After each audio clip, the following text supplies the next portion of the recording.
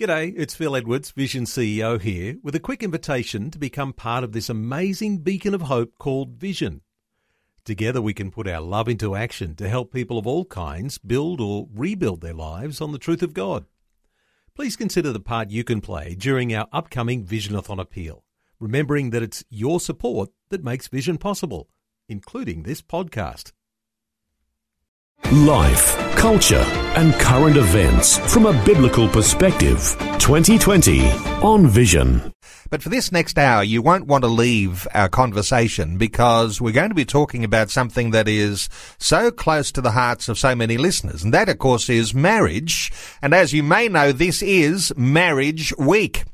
And so an opportunity during Marriage Week to celebrate a good marriage and to hit the reset button when things are not so good.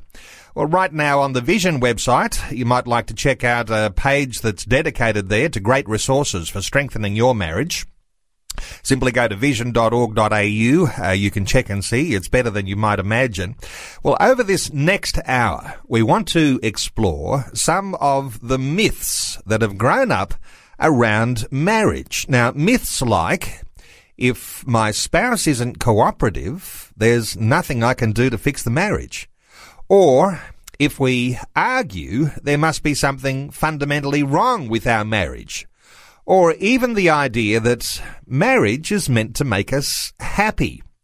Francine Pirola is back with us today. She and her husband Byron have been married for 30 years. They have 5 children and a great-grandchild on the way, and we might even get an update on that in just a moment. Francine and Byron Pirola lead the Marriage Resource Centre, and they have run the Smart Loving Marriage Retreats for the past 20 years, and now thousands access their online breakthrough courses at smartloving.org. Let me say a special welcome back to 2020 to Francine Pirola. Francine, great to talk to you.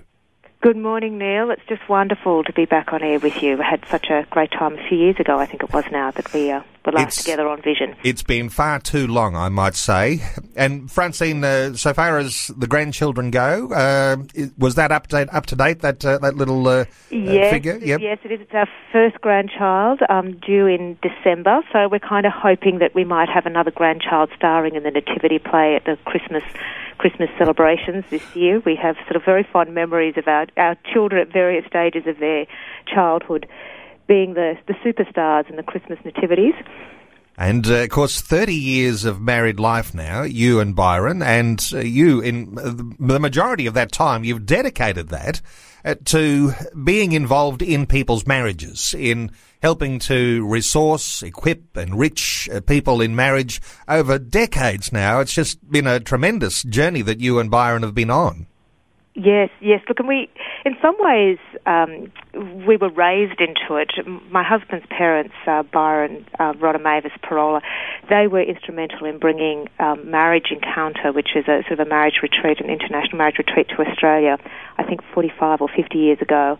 And my parents were one of their first recruits, and they ran sort of marriage preparation courses for years and years. While we were growing up, we always had engaged couples coming through our home, doing courses that Mum and Dad were running. So we sort of come from a long pedigree, I suppose, of marriage apostolate work. So in some ways, we were groomed from a very early age for this sort of work, and it's certainly, though, felt very much that God has called us into this space, especially in sort of more recent years where marriage has come under such attack and has been undermined in so many different ways in the community, and we just see more and more heartache and devastation that when a marriage fails, the devastation it leaves behind and the long-term impact that has. So it's been a joy and also it's a heartbreaking ministry, but it's also a joyful ministry because we know that it's exactly where God needs us to be right now, that it's right at the pointy end of the mission of the church.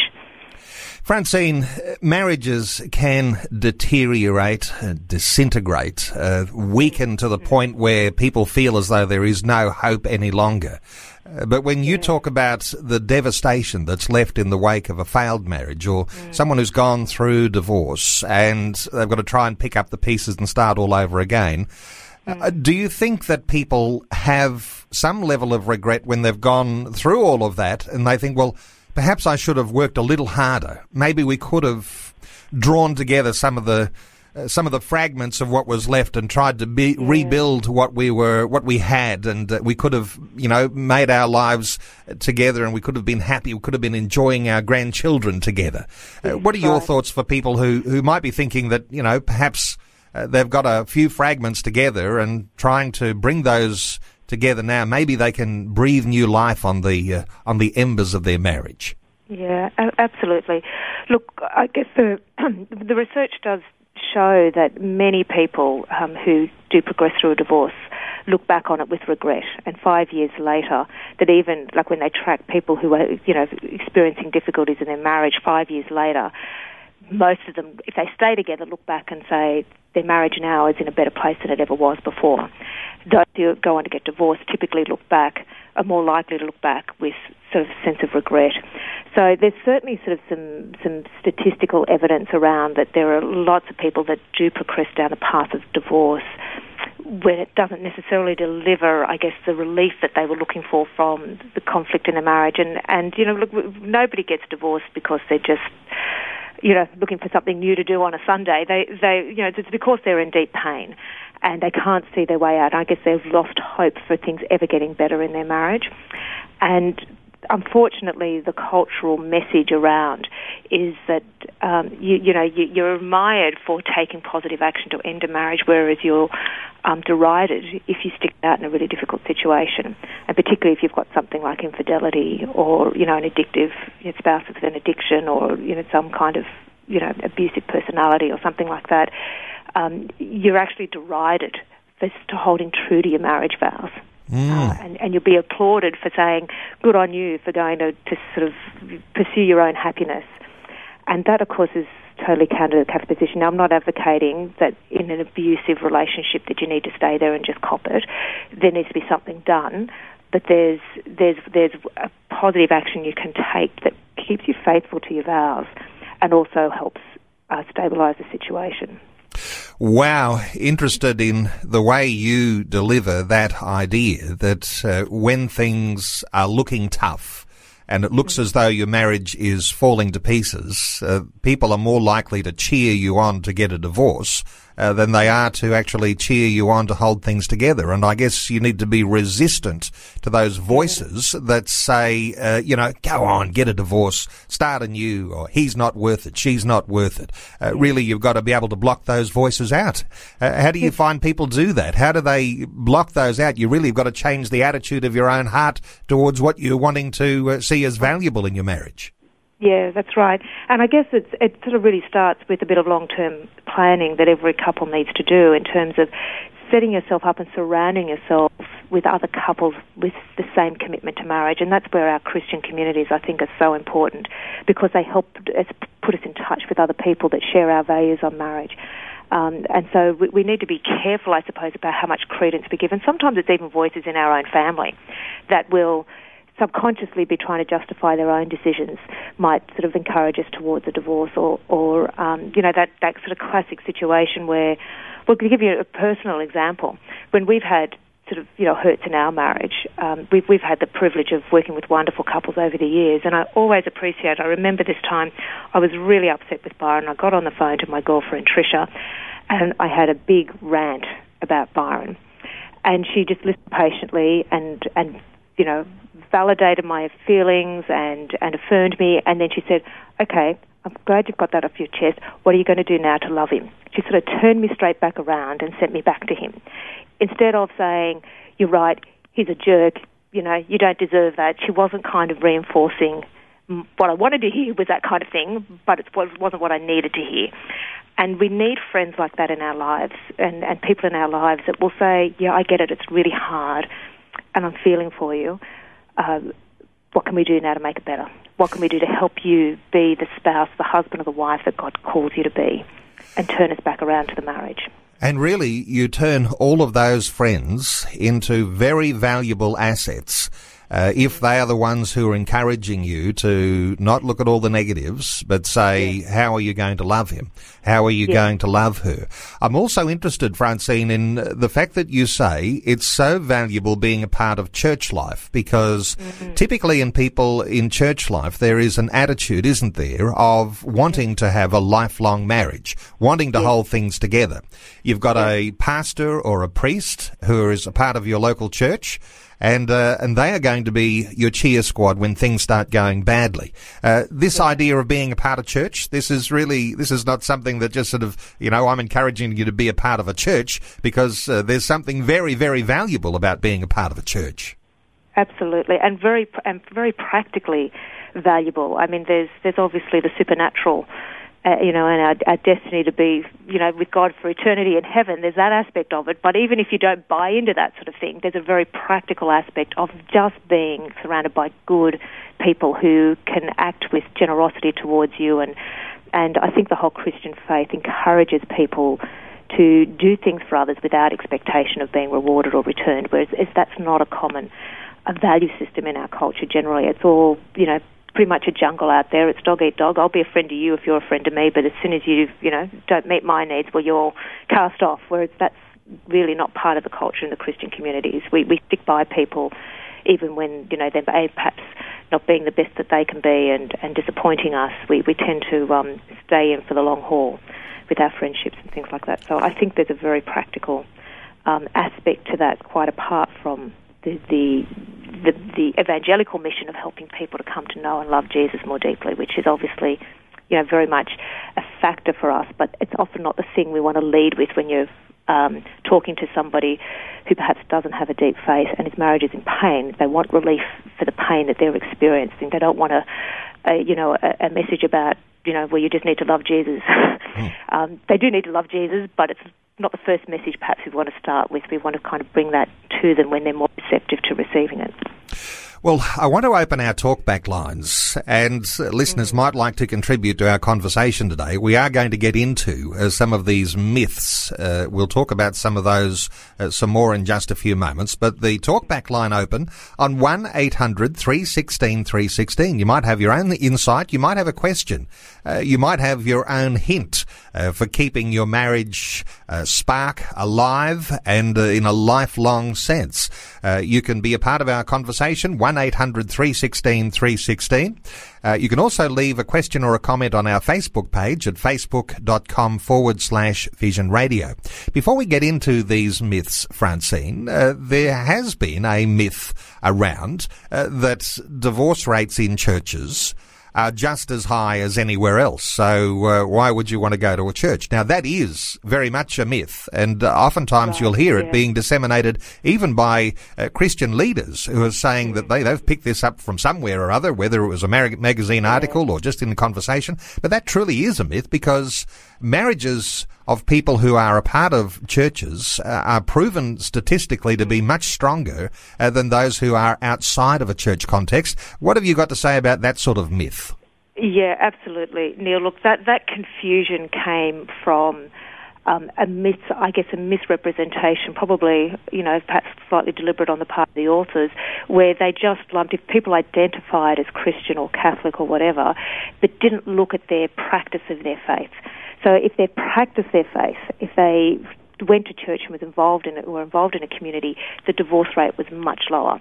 If they were just nominally Christian, like it was just the thing they ticked on their form, and like in the Catholic Church, I think it's only about 10 to 12% of baptized Catholics regularly practice their faith. So the vast majority of Catholics would not be getting the benefits of the preventative, sort of the divorce prevention benefits of being a regularly practicing churchgoer, because they simply don't go to church.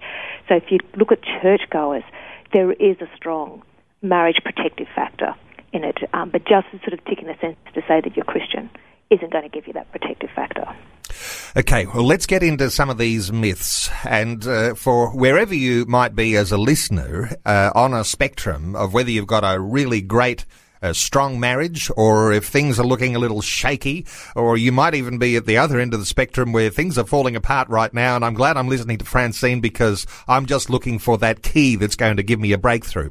Some myths here, Francine. One of those that we wanted to talk about today: if my spouse isn't cooperative, there's nothing I can do to fix the marriage. That is a myth, isn't it? Yeah, look, and I think one of the best ways to sort of point out, because people often use that as the excuse for giving up, look, well, my spouse won't go to counselling, or it's hopeless, I've tried and tried and tried and nothing gets any better, that kind of thing. One of the ways to kind of challenge that is to ask them, is there something you could do that could make your marriage worse? And they can always think of something. Oh, I could have an affair, or I could, refuse to, I could move out of the bedroom, or I could whatever.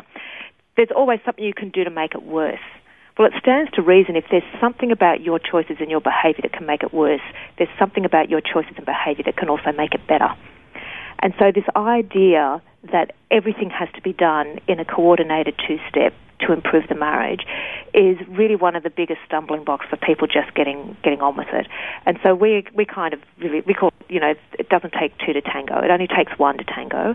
You can start. And if you change the way you interact within the relationship, that changes the nature of the relationship. It changes the dance. And by necessity, it forces your spouse to respond in some way. It might not be in the initial stages the ideal response, but you can almost always do something to improve your situation, even if it's sort of around self-improvement and helping yourself to cope with the difficulties that you're facing. The fact that you're able to cope better helps change the dynamic of the relationship. Okay, let's go with another myth quickly, and we might come back and talk some more about these. Another myth: good couples don't argue. Why is that a myth? Right. Well, that's sort of a really common one. This idea that sort of arguments are only really the domain of couples that are in difficulty. The reality is we're different people. So firstly, we're going to have differences, and disagreements are absolutely normal. So if we want to differentiate between arguments and disagreements, I suppose that's the first thing, is that disagreements should be expected. I mean, unless you're clones of each other, you're going to have some differences, and there will be some disagreements as you sort of work out how to deal with those. But an argument, I guess, is an escalation of that. And the idea that if a good couple doesn't argue is simply nonsensical, because what we typically think of an argument is the sorts of interactions that have got all the heat, light, and sound. So it's the raised voices, it's the shouting, it's the name calling. That's what we tend to think of as an argument. But there's other types of arguments that are less fiery. There's sort of the classic Cold War and the silent treatment. And the psychologists call couples that have these kind of arguments, they call them avoidant. They still have arguments. They just don't verbalise them, or they don't act them out. They kind of conduct them in a sort of an under the carpet kind of way. But they're just as conflicted, and they're actually often in greater danger of not being able to resolve their differences because they're not having open conversation about it. So I guess we're not advocating that arguments are good, but we're just challenging the idea that the absence of arguments means that everything's okay, because it doesn't necessarily. You could be both avoidant, or you could have one that's just so dominant and the other so compliant. And I think yesterday there was something on Vision of a couple giving a testimony talking about how she was very compliant in the relationship and was unable to sort of bring her needs and grievances into the open, and it subsequently set her up to be tempted into an affair with somebody who did give her the attention and and allowed her needs to be expressed. And so this absence of arguments, I guess I would say, is not necessarily an indicator of the health of the marriage, that we have to be very careful. That there's just avoiding arguments is not a goal in itself for marital health. This week is Marriage Week. Find out more at vision.org.au/marriage. Neil, with you, and our special guest this hour is Francine Pirola, who leads the Marriage Resource Centre, she and her husband Byron. Our talkback line open on 1-800-316-316. Leave a comment or a question on our Facebook page at facebook.com/Vision Radio. Francine, let's take some calls. Phil is on the line from Western Australia. Hello, Phil. Welcome along. Oh, hello. Yes, how are you going?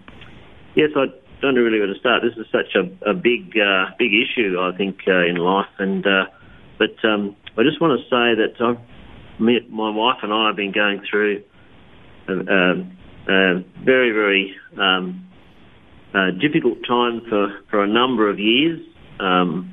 We've actually just recently been seeing a counsellor. I don't know how many we've seen, but seeing a counsellor that is just really helping, and I believe God's really using him, and he really knows the situation about our lives. And a lot of the stuff that I think we've probably brought up is stuff from the past in our own families.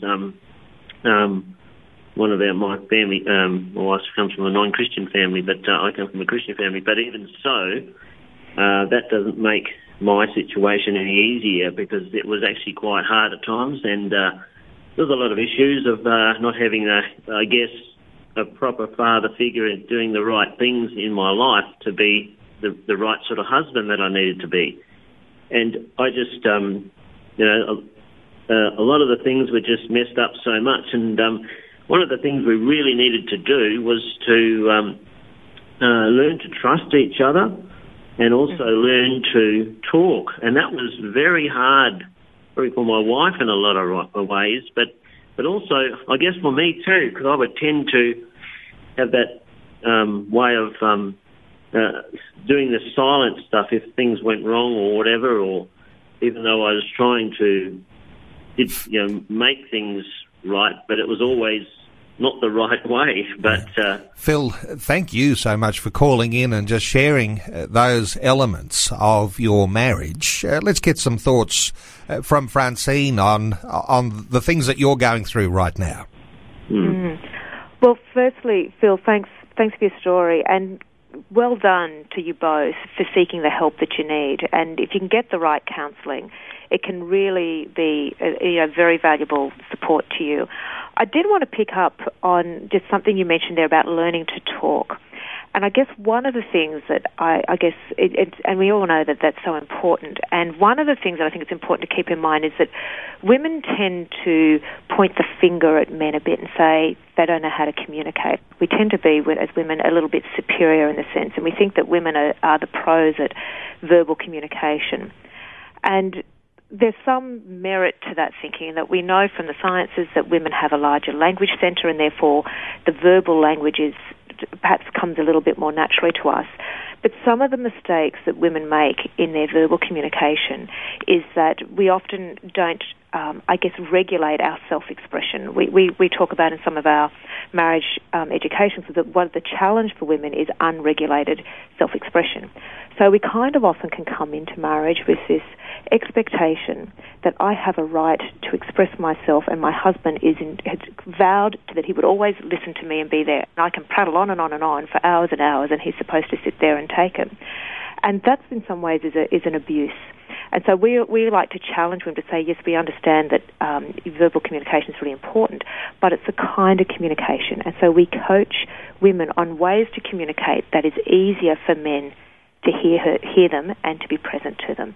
And that means, I guess, managing perhaps some of the anxiety that is associated. So many women, not all, but many women will, when they're anxious, will talk a lot.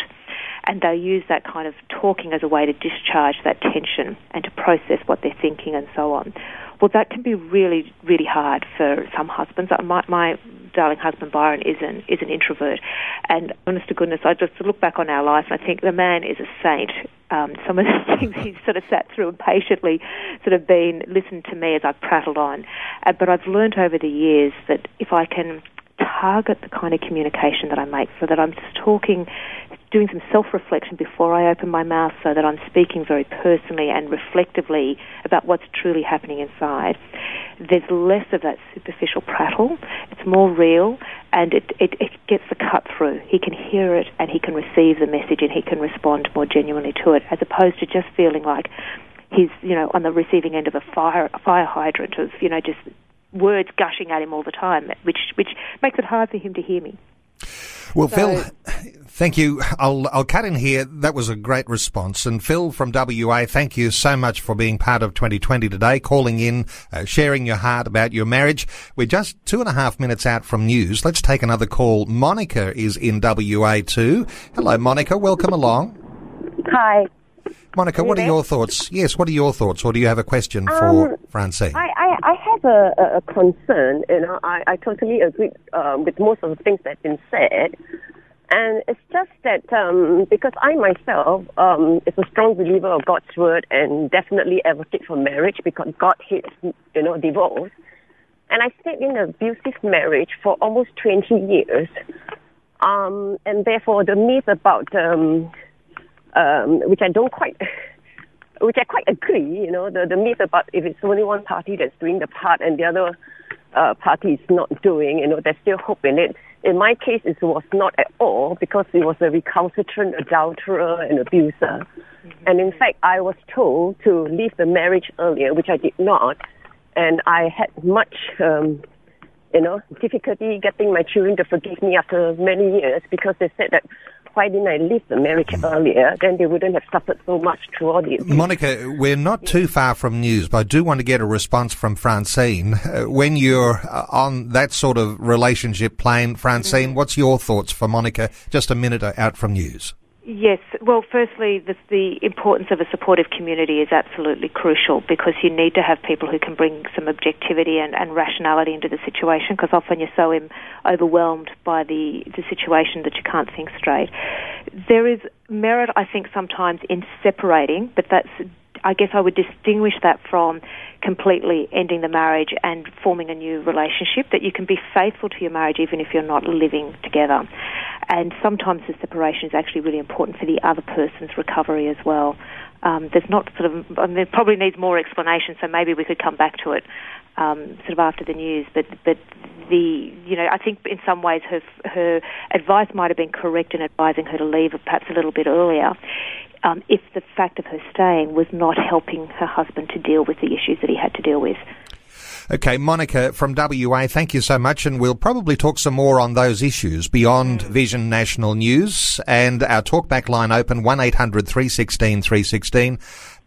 Francine, coming back to the lady that we had on the phone before the news, and we didn't have a lot of time to be able to enlarge on the answer because the sorts of things that she was sharing were quite complicated. The chances of rescuing your marriage when you have one partner, and in this case, the lady before the news, suggesting that her husband had been a serial adulterer and abuser. What are your thoughts if we enlarge on that? Not in a long way, but if further thoughts on that for those who might be thinking, well, perhaps we didn't get enough time to talk about that before the news. Yes. So I think in situations like that, it's so important to have a faith-filled, grounded counsellor or support to help you think through the issues. And one of the things that we need to be careful about when we seek counselling is that we find somebody who is practising from those Christian principles, because many of the secular counsellors, they don't, I guess, appreciate the sort of the Christian values, or they don't understand that as our belief as Christians that our destiny is for heaven, and therefore perhaps some suffering in this life is part of preparing us for eternal happiness. Whereas, a secular point of view sees this life is all there is. So your job is just to maximise your happiness in this life. So there's a different kind of value proposition there. So it's important to get good Christian counselling. And sometimes one of the strategies that has been proven to be effective is what we call a controlled separation. This needs to be distinguished from a trial divorce, which is basically saying, let's separate and see what it would be like if we divorce, and if we're happy, well, then we can proceed with it. In a controlled separation, it's an agreement that needs to be kind of carefully facilitated where the husband and wife agree to separate for a fixed period of time, so say maybe 3 months or maybe a bit longer, in order to work on their personal issues so that they can come back to the relationship in a better state. So there would be agreements around we won't be dating other people during this period. This time is set aside for us to work on ourselves, to do our internal work, to get the counselling and the support that we individually need, and so on. There'd be agreement around how we're going to manage the children, if there's children involved, who's going to move out, what's the arrangement's going to be with all the practical aspects of that. So it's a carefully facilitated arrangement with the goal of restoring the marriage. It's different to a trial divorce, which is, let's see if it works, let's see if we like it better. So the controlled separation is a really interesting strategy for situations where, like Monica, where you've got a husband who is quite clearly gets out of control in terms of being able to fulfill his marital obligations, the very basics of fidelity and kindness and respect for her and so on. He was obviously, really struggling on those dimensions.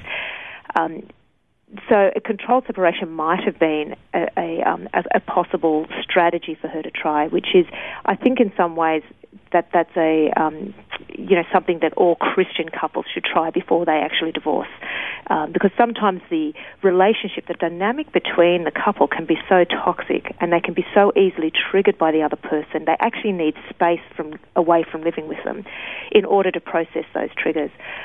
Which I guess just brings me back to a point that I think is really worth noting, is that the power of forgiveness, we know in our Christian biblical studies and so on that Christ commands us to forgive, that this is a deep Christian value to forgive and not to hold grudges against other people. Well, that's really important in a marriage, obviously. But it's kind of one of those things we can intellectually agree, yes, we should forgive, but how do you actually do it in a way that it removes all sense of angst internally? As I say, it's easy to convince the head, but how do I convince my heart? Because one of the things, and I've done a lot of personal work on this because I tend to be a person who holds on to grudges way too long, is that I've found that when I'm wounded, there's almost like the wound itself gets like this immunological barrier around it that is resistant to forgiveness. And until that wound, that sort of emotional injury, is kind of acknowledged and validated, it kind of doesn't let it won't let its defenses down, and it makes forgiveness really, really hard work. Whereas if I can attend to the wound, if I can give that wound a voice, if you like, and allow it to be expressed in a healthy way, in an appropriate way, well, then it kind of, like, it loses its defensiveness, and then it's easy to sort of forgive and to move into a space where I can then make decisions where I can be more loving and more generous without kind of being constantly defended and triggered and reactive. So forgiveness is such a powerful resource. It doesn't necessarily mean that in a situation like Monica's, that she would go back into a relationship with him if there's clear indications that he hasn't reformed or is incapable of being a mature adult in a married relationship. But it can help her, strengthen her interior values so that she can make decisions about the relationship from a position of strength and love rather than just sort of a reactive defensiveness or a submissive, whatever he does is okay. Is that kind of... That is fabulous. And what a great bit of practical advice too. Attend to the wound, to find a safe and healthy way in which you can air your wounded concern, and then that will make it easier to forgive. We're taking calls, 1-800-316-316. Let's take a call from Queensland, an anonymous caller. Hello, thank you so much for waiting patiently for us. What are your thoughts? Good morning, Neil. Good morning, Francine. I just wanted to call in just because I've been separated from my husband for going on 4 years now, and there was domestic and family violence as part of that relationship. And as a Christian, I really struggle with a lot of the teaching and a lot of trying to bring my faith into decisions and where to take my family at this point, because there are a lot of schools of thought, that I know, God and Jesus calls us to forgive and everything, but there seems to be a lot of misconceptions and misinformations, especially in the Christian community, with regards to how to actually guide women, especially in these positions. Obviously, men are at the receiving end of abuse in certain circumstances as well.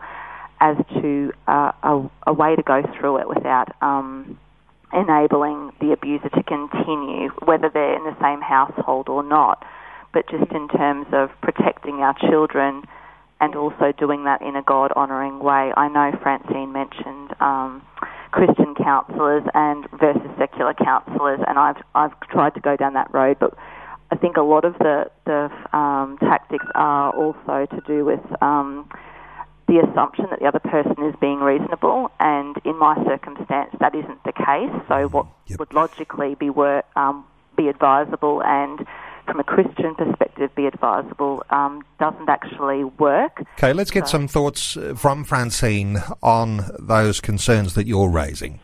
Yeah, look, domestic violence is obviously absolutely not acceptable. And when you've got children, you basically need to pick up and get out of there.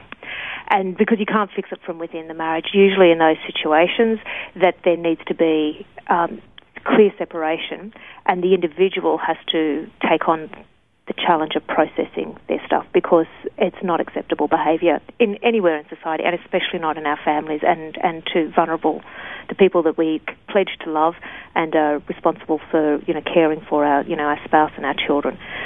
So absolutely, you did. I want to affirm you absolutely did the right thing. When there's domestic violence involved, you need to get out.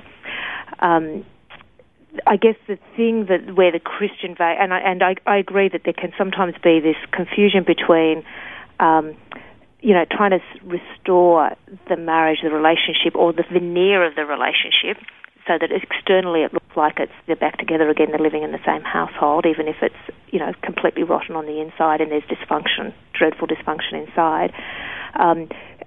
And Christians can sometimes assume that that's better than owning that there is an issue here and that we need to do our work. And you can sometimes be misguided and, I guess, encouraged to go back into an abusive situation is what the caller was alluding to, that some of the Christian counselling that you might have heard, she interpreted as encouraging to go back into an abusive relationship because that was preferable to being separated or divorced. I think we have to, acknowledge that these situations are very complicated and there's not a one-size-fits-all, that we need to hold on to our basic principles and then modify those for the circumstances.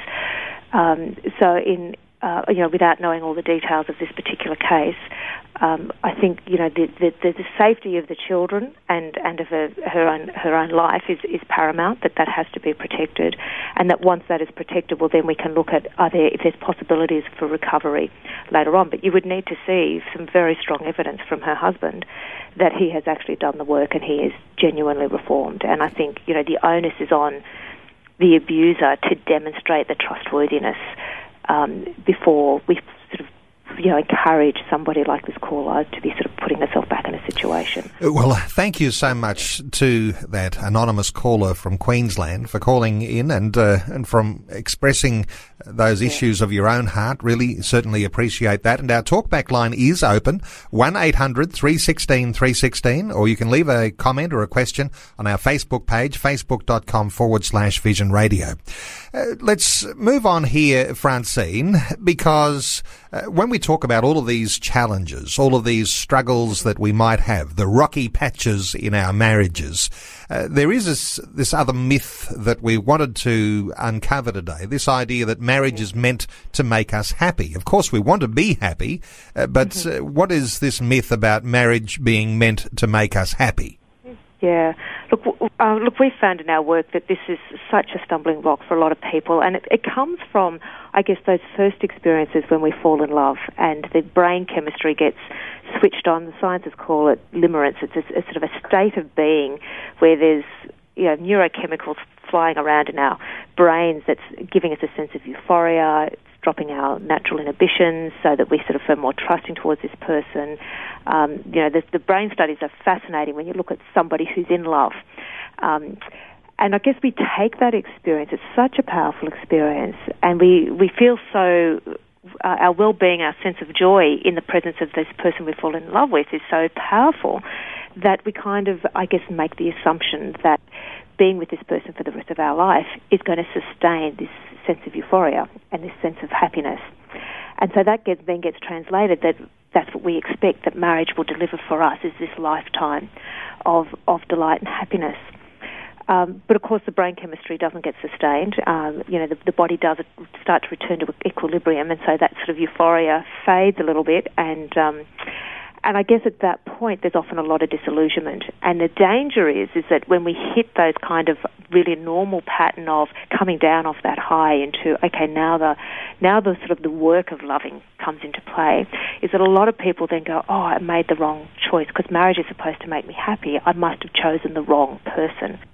And therefore the marriage is fundamentally flawed, and there's nothing it doesn't matter what I do, it's never going to be, if I've chosen the wrong person, it's never going to work. And that's absolutely wrong. That is so destructive, and it's so disempowering for people, because if you believe that you've chosen the wrong person, you feel that no effort you make is ever going to be enough. And I don't think that's the way that it works at all. I think that what we need to understand is that marriage is really a gross institution. In our Catholic tradition, I think it was Pope John Paul II talked about marriage and the family was the first school of love. It's where we learned how to love. And we kind of think of love often as sort of the warm, fuzzy feelings that we get, but actually he was talking about love as learning how to sacrifice for others, how to will the good of the other, and not just to put ourselves first, but to put others first. It was that kind of very sacrificial understanding of love, rather than the sort of the warm, sort of fuzzy feelings we get from it. And I think when you kind of take that approach, you kind of go, okay, look, this is how God is calling me to become more holy, how to develop the virtues, how to grow in dependency and love for Jesus, so that our ultimate goal to be in heaven is kind of part of this journey on earth. So if you think about marriage as, hey, this is helping me to become a more holy person, it reframes any challenges and difficulties. So when Byron does something that upsets me or irritates me, I try to reframe it to say, okay, he's really annoying me now, but can I grow into being a better person and love him despite this flaw or this irritation? That's how we become holier as people. And of course, this idea that the grass often looks greener on the other side, that would be an endless journey if you don't come to grips with the idea that when you have begun the marriage, and even though you face these feelings that things are not quite as happy as they were at the beginning, if you don't embrace this idea of making me stronger, whole, fuller person, then somehow or other you'll just be on an endless quest for trying to be happy in a relationship. Look, let's take another call. Robbie is waiting on the line from Western Australia. Hello, Robbie. Welcome along. Yeah, g'day. Comment I want to make, and it could be beneficial to people listening. About 10 years ago, I wasn't a Christian. I was absolutely caught up in hatred. I couldn't get this person out of my mind. I was just used and abused, Anyway, I went in my room and I wrote that word. I asked God to help me forgive. I was sort of coming back to God at the time, and I wrote that word forgive hundreds of times. And, after that, I could forgive this person. And I could, I walked out of my room and I knew I'd forgiven him. And I don't know if many people have that experience or not, but it's very... Okay, well, there's an effort that needs to be made for forgiveness. Your thoughts, Francine? Yeah, look, I'm so glad, Robbie, thank you. That's brilliant. Look, one of the processes that we teach in our Breakthrough course for helping people to forgive is very similar to that. What we get them to do is identify the specific incident or the situation that's causing them pain, and then they have a list. And with two columns. On the left column, they write, I forgive you in the name of the person. So I might write, I forgive you, Byron. And then on the other side, in kind of like a stream of consciousness, you write whatever comes back, any kind of just spontaneous thought. So I might write, I forgive you, Byron, but you don't deserve it. I forgive you, Byron, but I'm never forgetting. I forgive you, Byron, but you were a jerk. I forgive you, Byron, but it's just not acceptable. Whatever, just stream of consciousness, whatever comes back, right? And that's what we were talking about earlier, Neil, about giving the wound a voice. That's the wound speaking back that says, I don't want to forgive, and this is the reason why. And if you keep going with that list, eventually you can write, I forgive you, and there's no pushback. the wound has basically been exhausted, right? It's said everything it needs to say, and you can say, I forgive you, and you can say it, and it has actually happened. It's not even a decision to forgive. It's actually occurred almost spontaneously once you remove the resistance of the wound from it. We teach this to... we do training with priests and ministers and couples, and they love this. We get amazing stories back from them where they've taken this into their ministry and helped lots of people, not just married couples, but people in different situations, siblings that have been fighting or co-workers, and they just say it is amazing. It just clears the air and helps them sort of move into such a much better, richer spaces where they can be less reactive and more kind of mature and loving in the situation.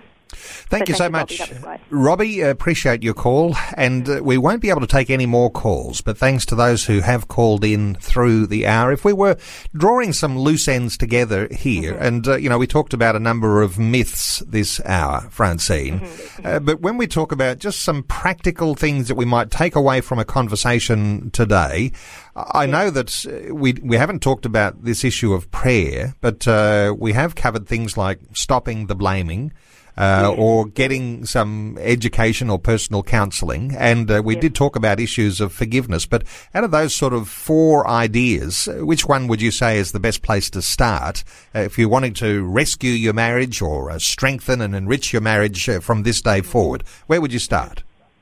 I would always start with prayer. I mean, that's, I guess, my bet. I know that I am totally dependent on God, that anything good in me comes from Him, and that as soon as I start getting arrogant about thinking that the goodness is of my own doing, that's when it all starts to unravel. So I always start with prayer. And in fact, it has been scientifically established with a really interesting, even just with a short 1-minute daily prayer with couples, that they reported a greater willingness to forgive, higher marital satisfaction, increased gratitude, less violence and infidelity. And another study, there was less alcohol consumption, less violence, because those two often go together. So there's actual scientific, practical evidence that prayer does change us, that it strengthens us and enables us to come into our relationships as better people. So I would always start with prayer. And then I think, you can then start looking around for the most, things like trying to get the blame mentality out of our lives. That's kind of a very disempowering mentality. If we're always pointing the finger at the other person, there can't be any self-growth in that. Right. Well, Francine, that 1-minute prayer, as you say, can make all the difference. And some will say, 1 minute, that's not much. Well, 1 minute is an awful lot more than no prayer at all. And so that prayer together actually puts you on the same page. It humbles you and puts you in a context under God too. And those things are obviously clearly important. Look, we have run out of time. Yes. I do want to point people to the smartloving.org website. And Smart Loving is the website where people can access those breakthrough courses. And no doubt there's retreats and things that are coming up that people might be able to be a part of if they're in your neck of the woods. But it's also Marriage Week, marriageweek.org.au. Is the website for Marriage Week, and there's some great suggestions and great resources on the Marriage Week website as well. I did mention too that there's a Marriage Week page on the Vision website, vision.org.au. Francine and her husband Byron, they lead the Marriage Resource Centre, marriageresourcecentre.org. And Francine, just invaluable, the wonderful wisdom that you've overflowed in this past hour, and really appreciate you taking some time. And let's not leave it as long as we have between conversations to have you back again. Thank you so much for being with us on 2020. Absolute pleasure, Neil, and I look forward to joining you again very soon. Before you go, thanks for listening. There's lots more great audio on demand, or you can listen to us live at visionradio.org.au. And remember, Vision is listener supported. Your donation, large or small, will help us continue connecting faith to life for hundreds of thousands of people across Australia and around the world. Learn more or donate today at visionradio.org.au.